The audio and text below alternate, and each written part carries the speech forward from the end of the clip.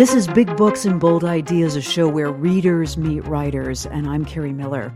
April is Animal Month on the show, a series of books and interviews about our relationship with animals, their perceptions, our emotions, their place and our place with them in this world. And we're beginning with an animal whose history and presence is deeply intertwined with the culture of Minnesota. Wolves once ranged the forests throughout the state, but by the beginning of the 20th century, they'd been pushed north into the wooded borderlands near Canada. As bounties ended, wolf populations stabilized, and today the DNR, which released a new wolf management plan in December, estimates that there are around 3,000 wolves. And those animals inspire fear, admiration, awe, and wariness in Minnesotans. Erica Berry writes in her new book, "The wolf is a pressure point in our psyches. The real animal, of course, could not care less."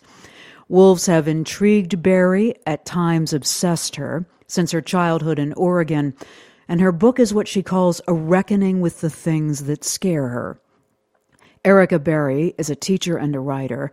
Her new book is titled Wolfish, Wolf, Self, and the Stories We Tell About Fear. And she's with us in the studio here in St. Paul. Welcome. It's good to have you on the show. It's great to be here. Thanks so much, Carrie. I can't miss this, that in the cab ride over to the studio, you looked up on the driver's dashboard and you saw what? There were a couple of those small plastic animals that were wolves. There was a mother and a baby, I presume, and I immediately talked to the guy. I was like, "What is your fixation with wolves?" And you know, he laughed for a long time, and he was like, "I just like them." He didn't have too much to say. He was Somali, but he was quite tickled that I'd noticed them. And I think one of the things about writing a book about wolves for close to a decade is you do notice all of the wolves that are on the sides of RVs going down the highway, or you're listening to a song and suddenly there's like wolf iconography. And I think realizing that we are surrounded by this sort of symbolic wolf, or wolves that are not real wolves, right? You start to see the world through a sort of wolf-hued lens. I definitely have since I've read your book. I see them everywhere. And I want to come back to that idea of the psychic pressure point that you've noted in the introduction. So how much of that psychic pressure is because we've imbued wolves with human qualities? And you can see that in some of the cultural iconography that we were just talking about. I mean, do we do that with wolves in a way that we don't do that with many other animals? I do think that that's really true. A wolf as an apex predator, and also as a pack animal, there's a degree of extreme sort of overlap between humans and wolves. Both of them are known to sometimes mate for life, right? They'll raise young collectively. You'll have a wolf pack, the aunties, the older siblings are helping to raise the young. They're helping to deliver food. There's a real sense of collaboration and how food is procured. And, that sense of sort of interconnectedness between them gives so much overlap with humans. And, even I was just reading something about a wolf pack territory can be passed on from one pack to another, sometimes through generations. So throughout history, humans have looked at wolves, felt this sort of, there's an ease of projection there that you don't have with a maybe less charismatic animal that's more ranges in a different way. And I think it's just, I think that one of the things about wolves is that they're sort of shy around humans, and we don't see them all that much. And I've been thinking about their howls as a sort of psychic breadcrumb, to use a little bit of a fairy tale reference, where you're aware they're out there, but you're not always seeing them. You're seeing the tracks in the mud, but you're not glimpsing them, right? And I think that distance between sort of the imagined and that actual glimpse of the tail behind the tree, there's so much room for storytelling in that space. Nabokov actually has a quote, "Between the wolf in the tall grass and the wolf in the tall story, there's a shimmering go-between. That go-between, that prism, is the art of literature." And as someone so drawn to stories, I think it was that go-between. I mean, we don't have stories about cougars or mountain lions in the same way. How much of the projection, though, is because of our evolution with dogs and wolves' similarity and, I guess, perceived familiarity because of that relationship. Do you think there's anything to that? I do think there is. This idea that I come back to this quote that sort of popped into my head at one point, the idea of you're either with us or against us. And that idea of there's something uncanny about a wolf that maybe looks like a dog. People get pets that are wolf dogs and they think this is great, I've just got this cool dog. And then pretty quickly it will not behave in a domestic setting, right? Like that rarely goes well. And I think that sort of uncanny valley of the wolf, there's a wildness that we don't understand. And when you go back to sort of early stories of how there's sort of a range of theories about how dogs were domesticated, but one idea is that most wolves would have been afraid of humans. And it was the wolves that maybe weren't afraid that sort of came up to us, and is just called the trash pile theory of domestication. They sort of roamed closer to human civilization and were curious and picking up scraps. And so I think that also idea of fear on both sides of the species has always maybe been there, but there's also this, like the mingling of curiosity and fear was really interesting to me with this species. Yeah, I mean, what I've read about that in reading the history of domestication of dogs is that, you know, dogs would creep closer to the campfire. That's where the food was, that's where the warmth was, and they were recognized to be valued, right? And they were not seen as pests. They could provide warmth. They could be protectors in a way, I guess, and they weren't huge, in a way that I guess that bears or some of the other predators that were out there were not going to be perceived in those ancient times. Does that make sense, do you think? Yeah, I think that the interconnectivity, there's a great book, The First Domestication, by Raymond Perotti and Brandy Fogg, where they sort of talk about the idea that maybe there is this almost mutual domestication happening where you would have, say, Blackfeet Indians looking to the hunting practices of wolves on the plains, the way that they were, say, driving herds of buffalo and potentially learning from them. And that's a really interesting study. I think it was 2017, their book came out, sort of looking at indigenous histories as well as scientific histories to sort of say, really, humans have been looking toward wolves and vice versa, and sort of like co-evolving in a really interesting way.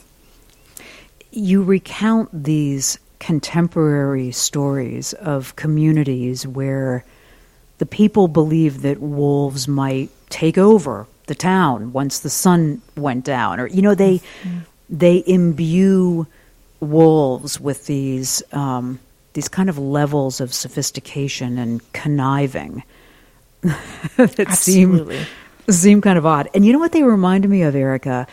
When I was in the Serengeti, you'd hear about villages where a particular lion was menacing the village, you know, drawn by the idea, I would suppose, that there was easy prey there. But the tales would circulate that this particular lion had, you know, human motivations and qualities. And I want to read something that you write in the book that I think gets to this. You say, many of our stories about wolves have been inflated for so long, it's a challenge to separate the being from the belief. So what did you learn about that as you were studying the way communities through history have reacted to wolves? I love that anecdote that you share from the Serengeti. And I do think, you know, one of the first things I thought about with wolves is this idea that the suffering an animal potentially experiences from a prey animal is not cruelty. Like a predator like a wolf is killing to stay alive. And that is sort of the baseline of where so many of these metaphors fall flat, because we read you know, I was interested in constructions of predator and prey in both animal and human contexts, and I felt like these stories about the wolf were often sharing that. But the metaphors there do not hold if you understand that animal predators are acting in different ways, right? And I think understanding this idea that the animals we see are really beings in cultural frames. I use the idea of cultural taxidermy. I have an uncle who's a taxidermist, so having been in his studio, I was suddenly thinking about, oh, right, you've got the glass eyes from over here, and you've got the tongue from over there. And, like, that's actually what's sort of happening symbolically with a wolf. And I think, when I say wolf to even this cab driver this morning, right, there's all these associations. You're maybe picturing the wolf in the zoo. You're picturing the wolf from the story you were told. You're picturing the wolf in the headlines that maybe escaped from the wildlife park or that you saw in Yellowstone. And I think there's constantly this sort of pinging back and forth of associations. And I think with this book, I wanted to try to sort of reveal that interconnectivity, because sometimes it feels like a science book can't acknowledge the folklore or vice versa, when really they're so sort of like mutually shaped. I love the way that you were able to seamlessly intertwine the logic that we should understand about wolves and the emotionality that overcomes a lot of our logic and knowledge about wolves. And I mean, and in doing this, we should say, you were kind of plumbing your own interest, I said kind of obsession at times, uncomfortableness, right, with the idea of fear. It was it's a balancing act that I really think you pull off. Well, thank you. Yeah, I mean, I think I learned something, which is the most dangerous animal to a human and to a wolf is another member of the same species. Mm-hmm. And the next most dangerous animal to a wolf is a human. But the next most dangerous, animal to a human is a mosquito, or it's carrying illness. And I think at one point I started trying to collate, what are all the things you're more likely to be killed by than a wolf. And the list is pretty extensive. It's falling vending machine, toddler that picks up a gun, autoerotic asphyxiation, falling ladders, lightning. It's just sort of exhaustive. Cows, domestic dogs, of course. And so understanding that the wolf occupied the distance between sort of the psychic territory that the animal occupies and the reality seemed sort of tremendous in this case. And I think in my own life, I was really focused on how to evaluate fear. And particularly, I think I was mistrustful of the stories I'd inherited about fear. Now, I don't think I ever feared wolves, but I did. My grandfather has a sheep farm in Oregon, and I grew up with a clear sense of I'm taking care of the lamb in the bathtub sometimes, and I really care about this lamb. And the coyote came, and we lost 2 lambs. And I sort of intimately understood how people could be afraid. We didn't have wolves in the area where his farm was, so it wasn't that, but the coyotes, I got that. And at the same time, I felt like we've inherited these sort of rusty scaffolding that tells us the architecture of our fears. And so often the wolf becomes sort of a shorthand for that in this little lineage of Western stories. And I thought the studying stories of the wolf would help show that dynamic and get to the clarity of what is actually a more rational, how do we evaluate threat? And I mean, it just makes me think of one livestock producer who I spent a couple days on their ranch, and one day we were looking at the motion sensor cameras that they had stationed around their trails, and there was a picture of a couple of wolves walking by, and she was like, oh my gosh, this is scary, right? And then the next image was a whole herd or a pride of mountain lions, 6 of them or something. And I was like, now that's kind of scary. And she said, you're right, actually. I guess when I'm hiking with my dog, I'm afraid of the one wolf, but actually maybe it's this. And I don't think my job was ever to say we should all be more afraid of mountain lions, but understanding, recognizing that gap. I love your dissection of Little Red Riding Hood, because as you've noted, from the time we are toddlers, right, are somewhere along the line, our preschool teacher or our parents are going to read us the story of Red Riding Hood, and it maintains this grip on our imaginations. And I thought that was really revealing. Just the story, I didn't know this until I read your book. The story was first published in the late 1600s in France, and it's remarkable that we're still hearing a version. That kids are still hearing a version of it today.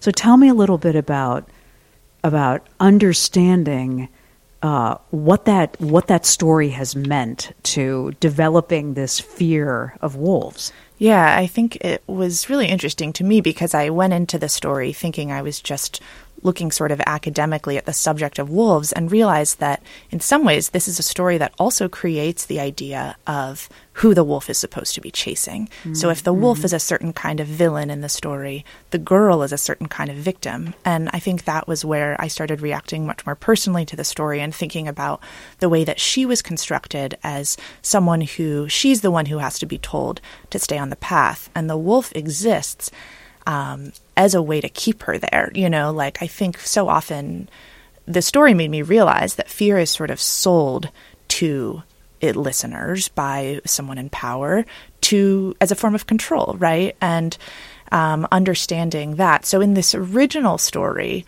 the very, very first versions of this tale was actually an oral storytelling from before that was sort of peasant women would tell it to each other. And there was a form of resilience in this, and that, or tell it to young girls. And in that story, Little Red Riding Hood actually escapes. She's basically in the house with the wolf, and she says, as they're sort of in bed, she says, you know what, I have to go to the bathroom.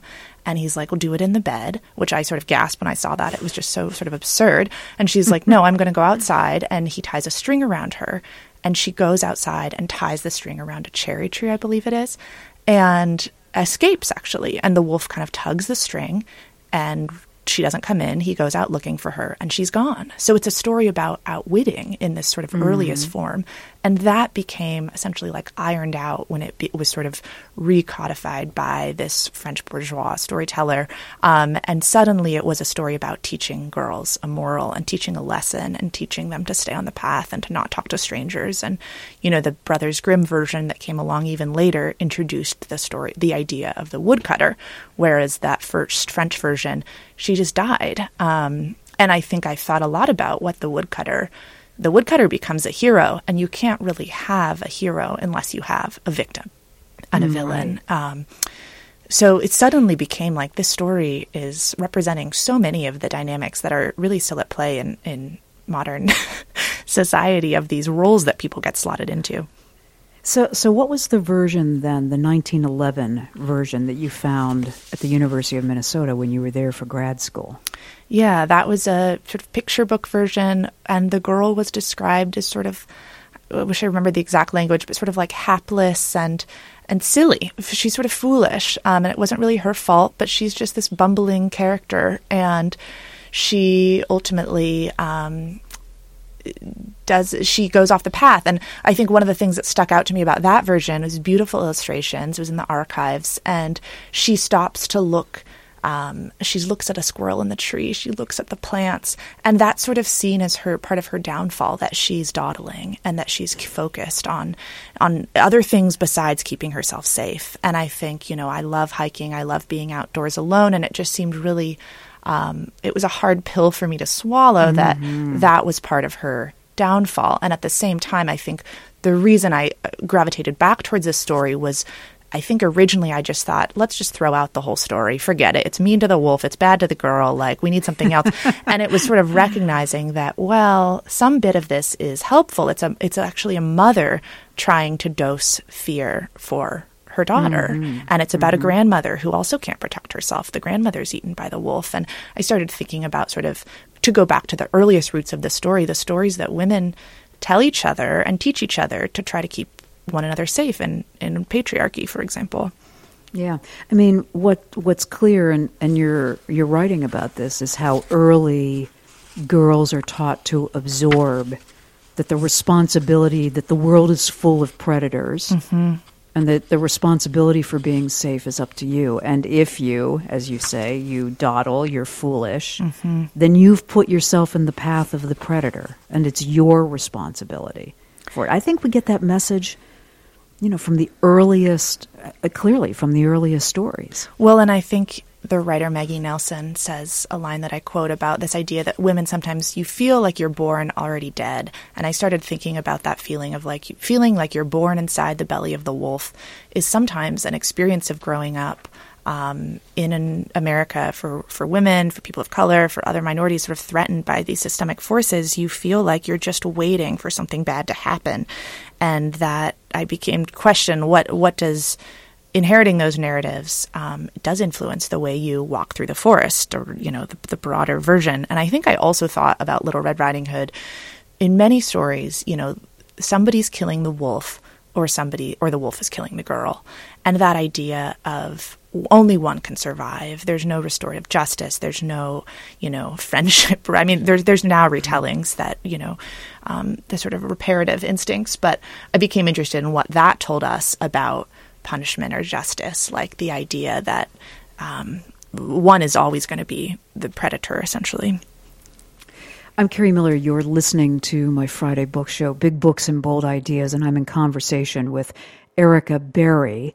April is Animal Month, so you're going to hear a series of books and interviews about our relationship with animals, our emotions, their place, our place with them in the world and in the wild, their perceptions. We've got some really interesting conversations planned, but we're beginning with Erica and her new book about wolves and how our perceptions of wolves, our storytelling, our cultural iconography intersect with how we view and experience fear. The book is called Wolfish, Wolf Self, and the Stories We Tell About Fear. I don't want to miss this. You have noted, and you come back to this through the book, about in so many stories, true or myth, the wolf just becomes the shorthand for fear. I mean, it doesn't even have to be explained in some of this storytelling. We've talked about Red Riding Hood. What are some of the other places that you saw that developing? Yeah, I mean, I think my original sort of coming into this was the idea of the boy who cried wolf, where you have this boy who's punished, and Little Red Riding Hood, and that was an Aesop's fable, and then Little Red Riding Hood, sort of this punishment of the girl. But then there's so many idioms as well from around the world, and I became really interested in how many sort of quick little distillations of wisdom. There's one in Chinese that's when the rams lock horn, the wolf is fed, to sort of something like that. That becomes this like political story that if you talk about a wolf, you'll see it.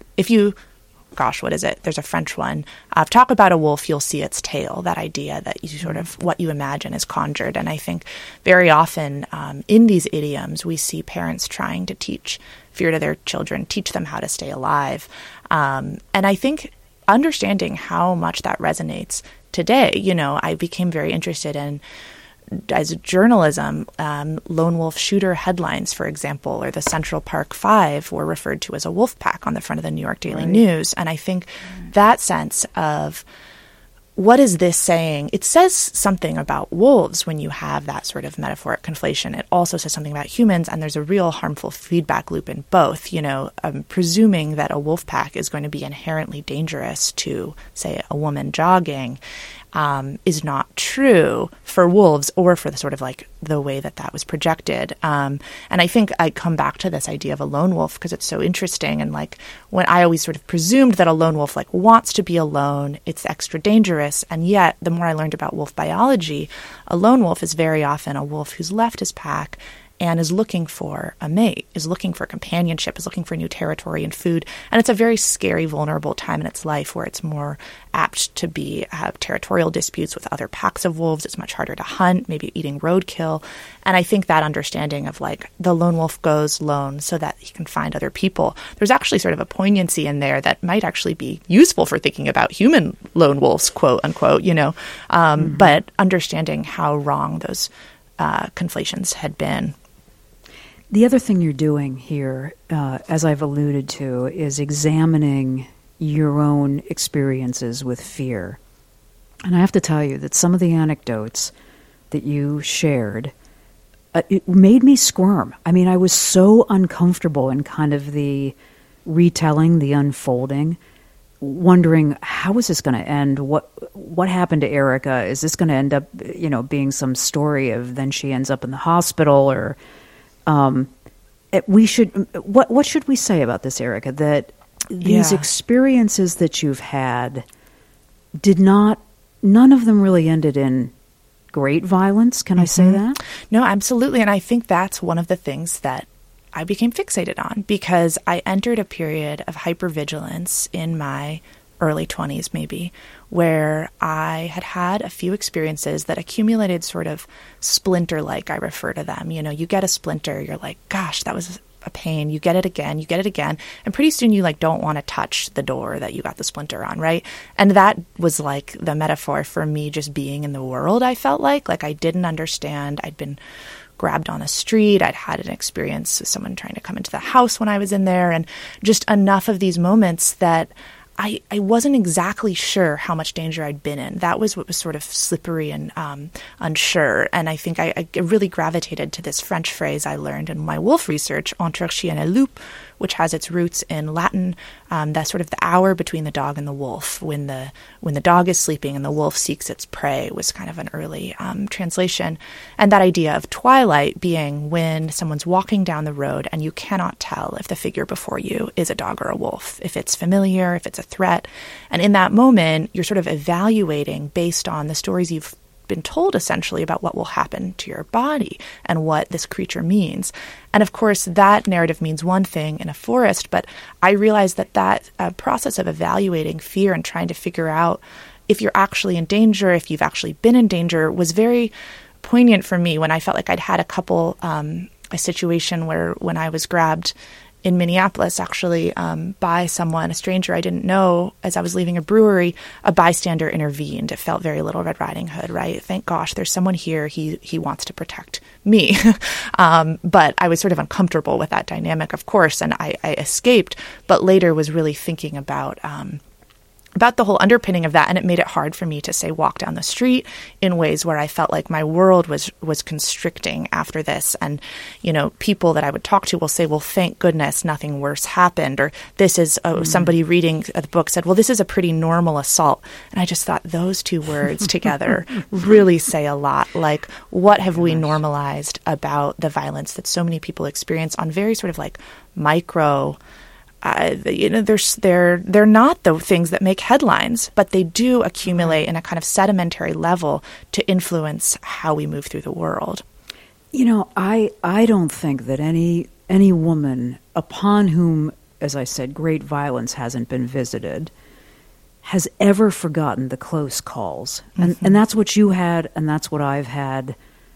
And they are branded in some ways. It isn't that you think about them every day, but something might just, bring them back up into your consciousness. And you think, boy, that could have gone.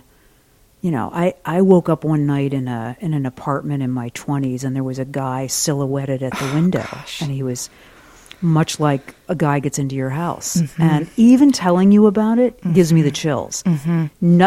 Police came, dude never came back, everything was fine. Oh, but once you know that that's possible, that you can open your eyes and see the person there, it changes you. And it was really helpful for me to actually talk to scientists. I talked to one, she's a biologist who studies what they call the ecology of fear, which is sort of the idea that animals move through, essentially, there's a psychological topography of the landscape where threat is different depending on if you're in an area with trees that you can hide behind, or if it's open, or if your head is down because you're drinking water, you're at more threat, right? So there's all these ways that animals move through the world.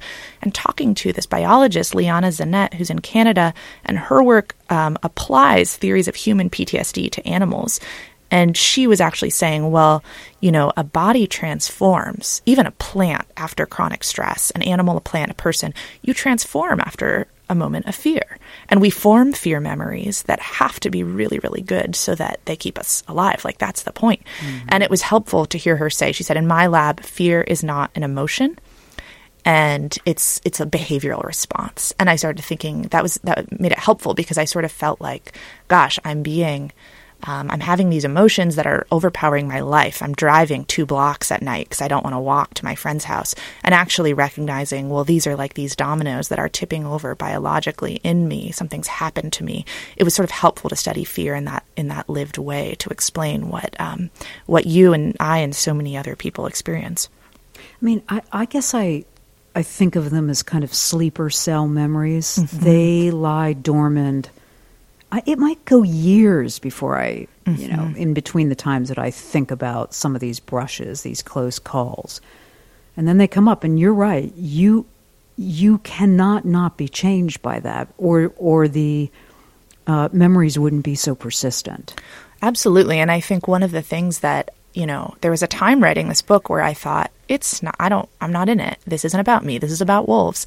And I was doing the research, and I kept having these experiences while doing the research. Like I'm in a dive bar talking to a source, and some guy comes over kind of trying to chat, and he's like, what are you researching? And I thought, okay, don't say wolves. Wolves is pretty controversial out here in Eastern Oregon. And my friend was, she's like, oh, she's looking at wolves. And the guy, like a flip switched, and he got really aggressive and started miming shooting up the bar. And I felt suddenly all of this, he was mad about wolves, but he was also mad about a lot of other embedded things. And it began to feel like I couldn't write about wolves without thinking about the ways that my own, even research process, I think for so many women and people of color and non-binary folks, like this sort of fear of confrontation is almost like a smear of grease on the lens of your glasses that you're wearing all the time. Like it's always a sort of subject. And taking a train to go to a residency to work on the book about wolves, there was a man on the train who I write about in the first chapter, who essentially sort of became stalkery. And it was like, well, I guess I have to write about my own experiences with this because it's affecting the reporting of the project. Absolutely. That guy was scary. That's one of the passages that really made me squirm. Yeah, and I think... And in the end, you were all right, but I'd call that a close call, wouldn't you? Yeah, absolutely. And I think it came up against where I'm thinking, well, this stranger's showing an interest in me on the train, but I'm probably being... maybe I'm being self-centered, maybe I'm being judgmental, and I sort of refer to it as these two tethers or sort of like impulses of learned female behavior, which is on the one hand to like appease and please and like be conversational. And that's why I like writing nonfiction. I like talking to strangers and interviewing. So I felt the kick of that, and also the like, well, you've got to protect yourself a little bit. And I didn't know how to evaluate that. And part of it was I don't want to move through the world believing that whoever sits down next to me is going to become fixated in a dangerous way on me. And yet that is what happened on this train. And he ended up, well, I don't know if I'm spoiling anything. It doesn't feel the wrong thing, but afterwards it did. I felt like I had avoided something and my gut had been right. And I think that, very often I was like, I don't know if we can always trust our gut instincts because they're sort of wired from a system that has a lot of prejudice, which is, America and the stories and myths and legends that we sort of inherit in our bones. And so I wanted to question those and also recognize that sometimes that fear is very, very necessary. All those calculations and all that second guessing that you go through and describe in the book, I don't know a woman alive who hasn't had that experience where maybe you get on the elevator, it's you alone, a guy gets on, you go through this whole split-second calculation. Should I get off? Is this guy a threat? Why do I feel that way? What is it about me? All of that.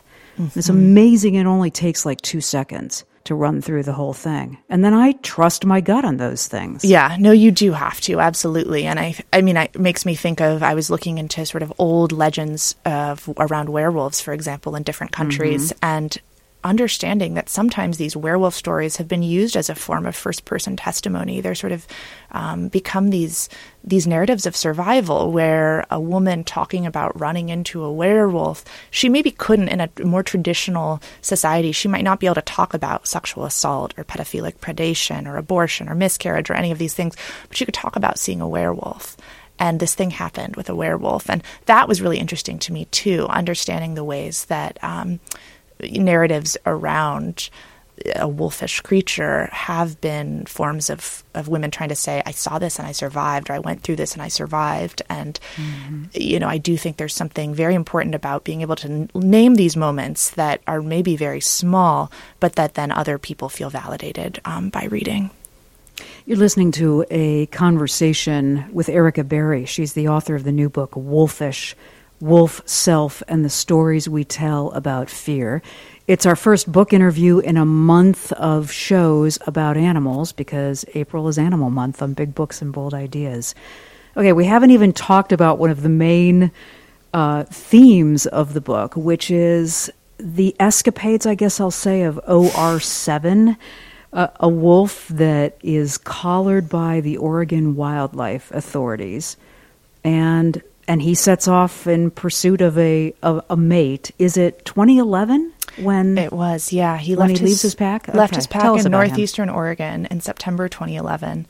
And pretty quickly, there were various wolves. He was the seventh wolf collared in Oregon, and wolves had been exterminated in Oregon in the mid-20th century. So people were sort of interested. They had not been reintroduced, I should say. They'd wandered back in after some were reintroduced into the Rockies and Yellowstone. So wolves have come back into Oregon sort of across the river, and they're stoking controversy.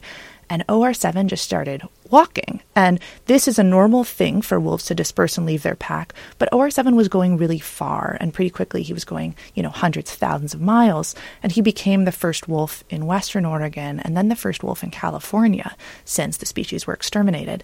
And I guess you could say just sort of a media... the media attention, Newsweek called him the world's most famous wolf. One newspaper in Southern Oregon was following him, saying it's like the TMZ of the wildlife world. We're really curious on his dating life, because OR7 was looking for a mate in this part of the country and the state where there were no other known wolves. And so there was the National Enquirer ran about him. There was a bumper sticker, OR7 for president. Oregon Wild, a conservation organization, created a competition to name this wolf, and children from all over the world were submitting names, and eventually the name Journey won. And the headlines were very much Don't Stop Believing. Right? Yeah, exactly. Yeah. I think he captured my attention as someone who hadn't honestly thought much about wolves. I was a college student at the time, and, on some metaphoric level, I too had left my family and was sort of looking for my way, and his journey was somewhat captivating. And I think, there's a sort of rom-com quality about the narrative of OR7 that sunk into the public imagination, which was that eventually he did find a mate, and it was sort of improbable. I mean, the biologists I talked to were like, we were kind of amazed that another wolf and him did happen to cross paths in this area, and that he wasn't killed by a poacher, a car. It's dangerous out there. He wandered 4,000 miles in total. And that mate that he found, people didn't even believe it. Like, the one biologist I talked to said that people thought we planted her to make this a cuter story. He was like, I wish I'd thought of that in a way, jokingly. And so they established a pack that became the first pack in that part of Western Oregon. And for the next sort of 5-ish years, there would be 4 to 7 wolves in it. OR7 became a grandfather, which the headlines reported on. It would be like OR7 bringing home the bacon to his grandkids. I mean, very anthropomorphized. And then sort of the interesting thing happened in the last kind of 5 years or so, between 2016 and 2021, I think it was. OR7's pack, and particularly offspring, were responsible for 40 depredation events that resulted in the death or injury of 38 cattle and 2 dogs. So headlines were sort of saying OR7 was once this model citizen, but he turned his pack toward livestock, as if he had this plan.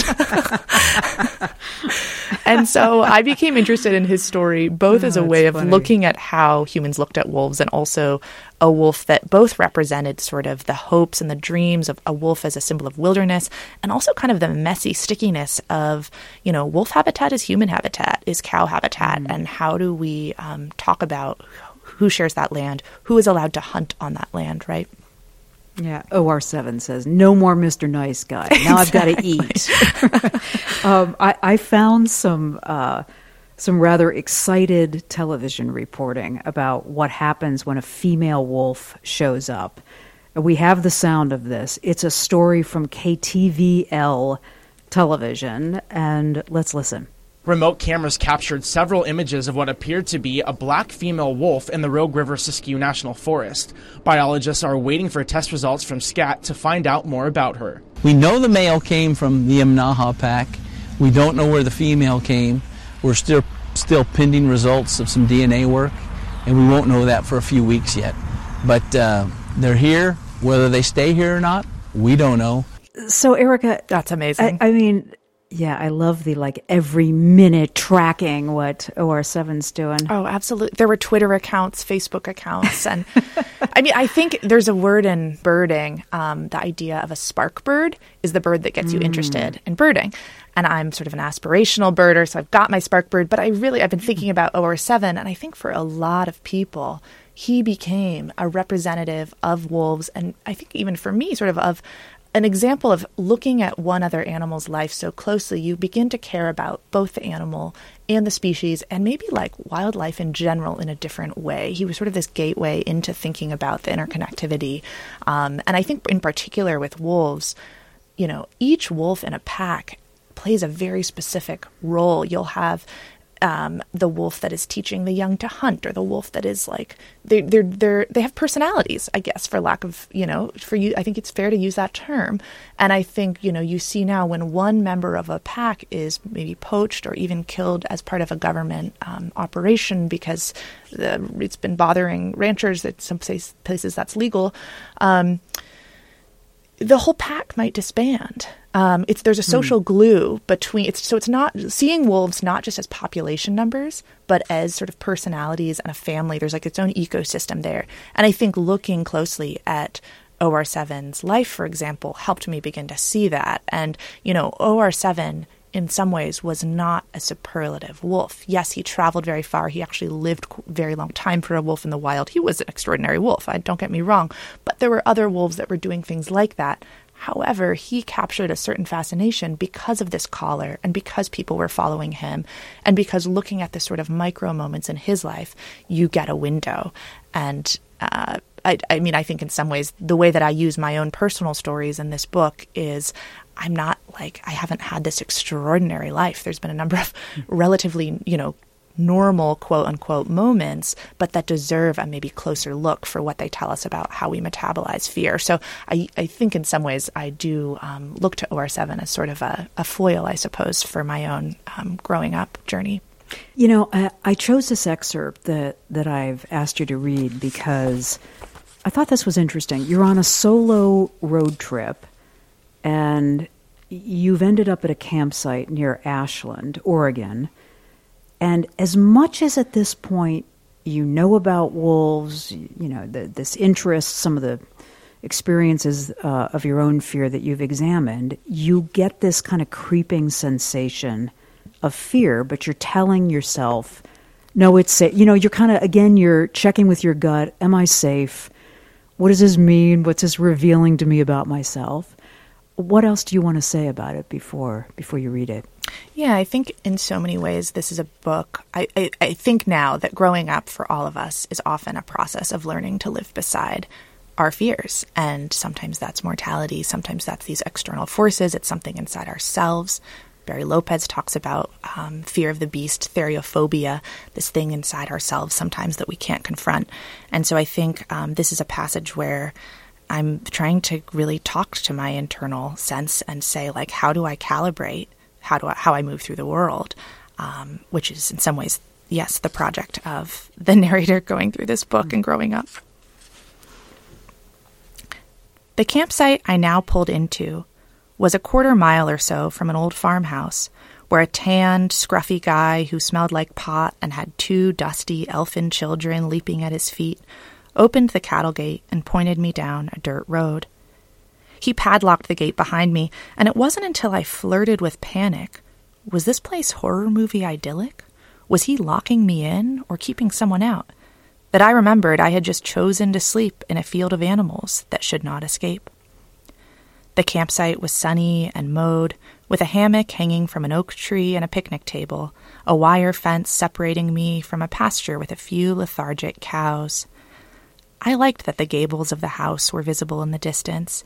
It made me feel how I had felt as a child, sleeping beside Annika in that musty mushroom tent on Gramps' farm, knowing a glowing kitchen was a short jog away. Those sleepovers had been a sort of inoculation, training us that we could be afraid of the night and run inside, or we could be afraid of the night and stay, then find ourselves rewarded by pink dawn leaking through a leafy sky. Now I crawled in early, no rainfly, just a night sweet with spring grass and first stars. It was the first time I had slept alone in a tent in years. I sent a few texts, good nights, loves yous, pictures of another dumb, perfect sunset. Then I turned off my phone, even as the residue of words sent by the people I loved seemed to float around me, glowing. I hadn't bothered to bring that old keychain of pepper spray into the tent. If, by some freak percentile, I woke needing protection, I would need other things too, and wasn't I spontaneous? Couldn't I trust I would figure it out? I was drifting off when what must have been a bird flapped from a tree, waking me. Jerking upright, I took a deep breath, then told my howling heart to chill. Go away, I thought, but tenderly, as if telling a whining dog to lie down. You mean well, but stop. Sleeping outside foiled my instincts to solve night's noises and shadows, and I had forgotten that this was part of the thrill, humbling myself to lie beside the things I could not control. Now, in the distance, cows jostled for clover. A little moo. As my eyes shut, my breath steadied, joining theirs, warm and slow. Tell me a story about a wolf to help me fall asleep, said the child inside me. And so I did. Erica Berry reading from her new book, Wolfish, Wolf Self and the Stories We Tell About Fear.